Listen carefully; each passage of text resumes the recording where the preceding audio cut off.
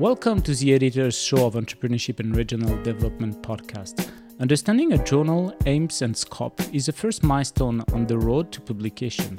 Let's discover the views of our associate editor, Natalia Verchenina from Audencia. Natalia, welcome to our show. Thank you, Vincent. I'm really excited to be here. Can you briefly introduce yourself and your main research topics? So my name is Natalia Verchenina, and I'm Professor of Entrepreneurship at Audencia Business School in Nantes, in France. And previously, I was employed by University of Birmingham and also the Montfort University in Leicester in the UK, so having spent about 20 odd years in the UK. I'm absolutely fascinated by academic work on gender and entrepreneurship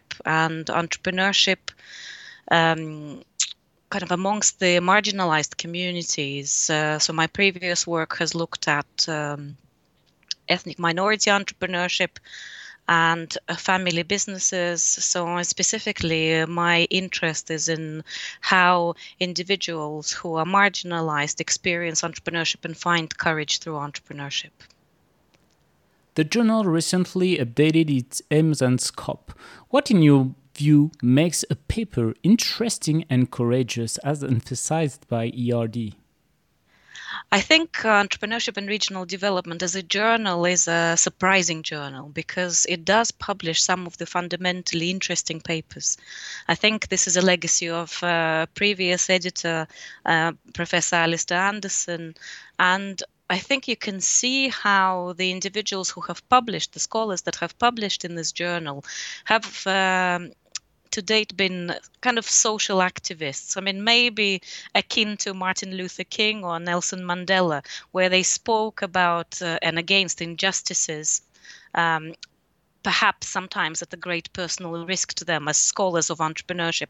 Entrepreneurship as a subject is quite precise and distinctive, with the focus on entrepreneurial opportunity, with preference for more quantitative papers. But I think ERD as a journal is a space for experimentation, where interesting papers, interesting topics, new topics, things that normally follow through or are invisible can be explored and demonstrated. And I think courage and courageous work is the one that does tackle some of the more meaningful issues, important issues of our generation. Entrepreneurship is not necessarily great for everybody. However, a lot of people engage, and we know a lot about the mainstream entrepreneurship, and particularly high growth entrepreneurship, which focuses on higher levels of resources being used in venture creation and venture development.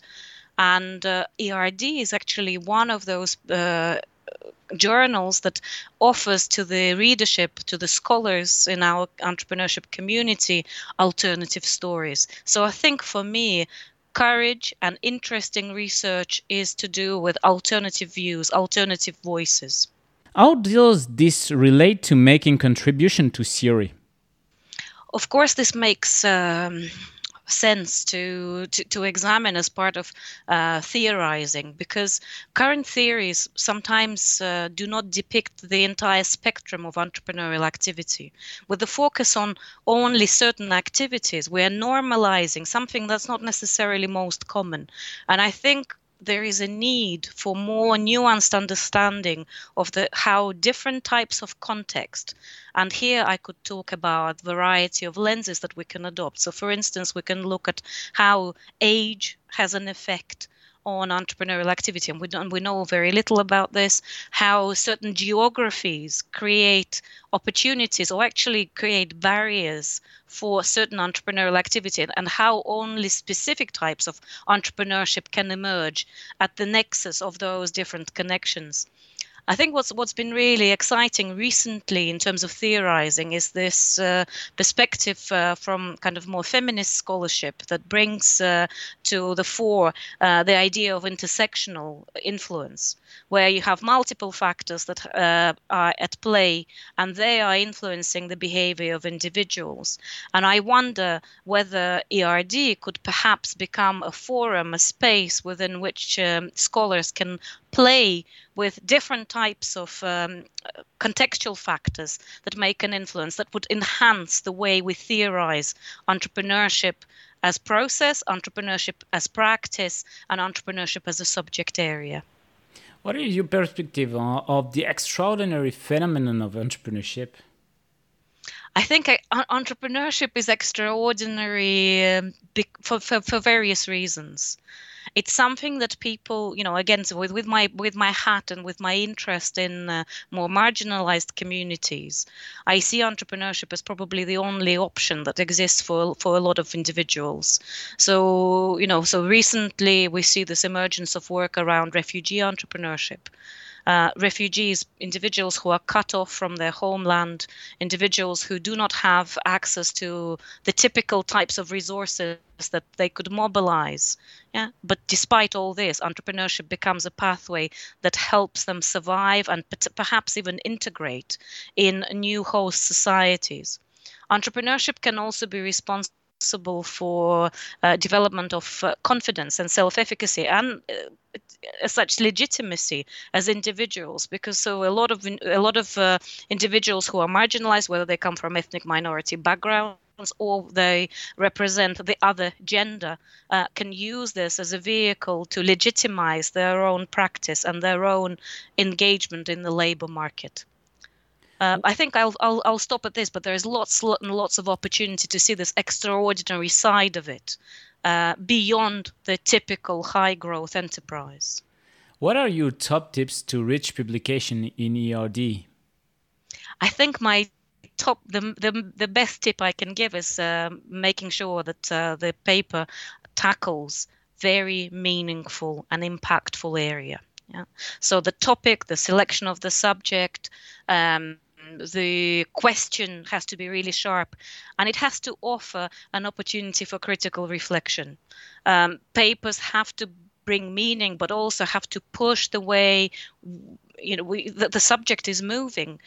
We need to tackle important issues that our society is facing. I think we see a lot of emergence of issues related to pandemic and how certain groups of people have benefited and how others have not. We have unfortunately forgotten about really important topic of refugees, and the refugee crisis continues, but we seem to have completely forgotten about that. Prior to that, we had a wave of the Black Lives Matter, Me Too movement, various other movements that identify key critical societal focal points that act as, possibly lightning rod that divide people. And I think it's really important that the papers are offering us critical insight. The best section to work on, sort of one of the tips would be to look at the discussion section, because I think it's this discussion section that enables scholars to really kind of develop the findings and to project the findings into the future, to relate them to existing theories, to identify areas of incongruence with existing knowledge, and therefore open new ways to see, to develop, to discuss, and to debate, to continue the conversation. Any other recommendation for the future authors? I think the best recommendation I can give is submit your papers. Write your papers, present your work, participate in conferences, and continue your conversation and work with our team, wonderful team of associate editors, which is ever expanding because we have a lot of papers being submitted. But I think ERD as an outlet for scholarly work is an excellent outlet, and it is very developmental. The feedback that individuals that submit articles to this journal, the feedback that they will receive will help them craft courageous papers, interesting papers, papers with impact. Thanks a lot, Natalia, for participating to our show. All our podcasts are available on entrepreneurship-erd.com and on the main podcast platforms.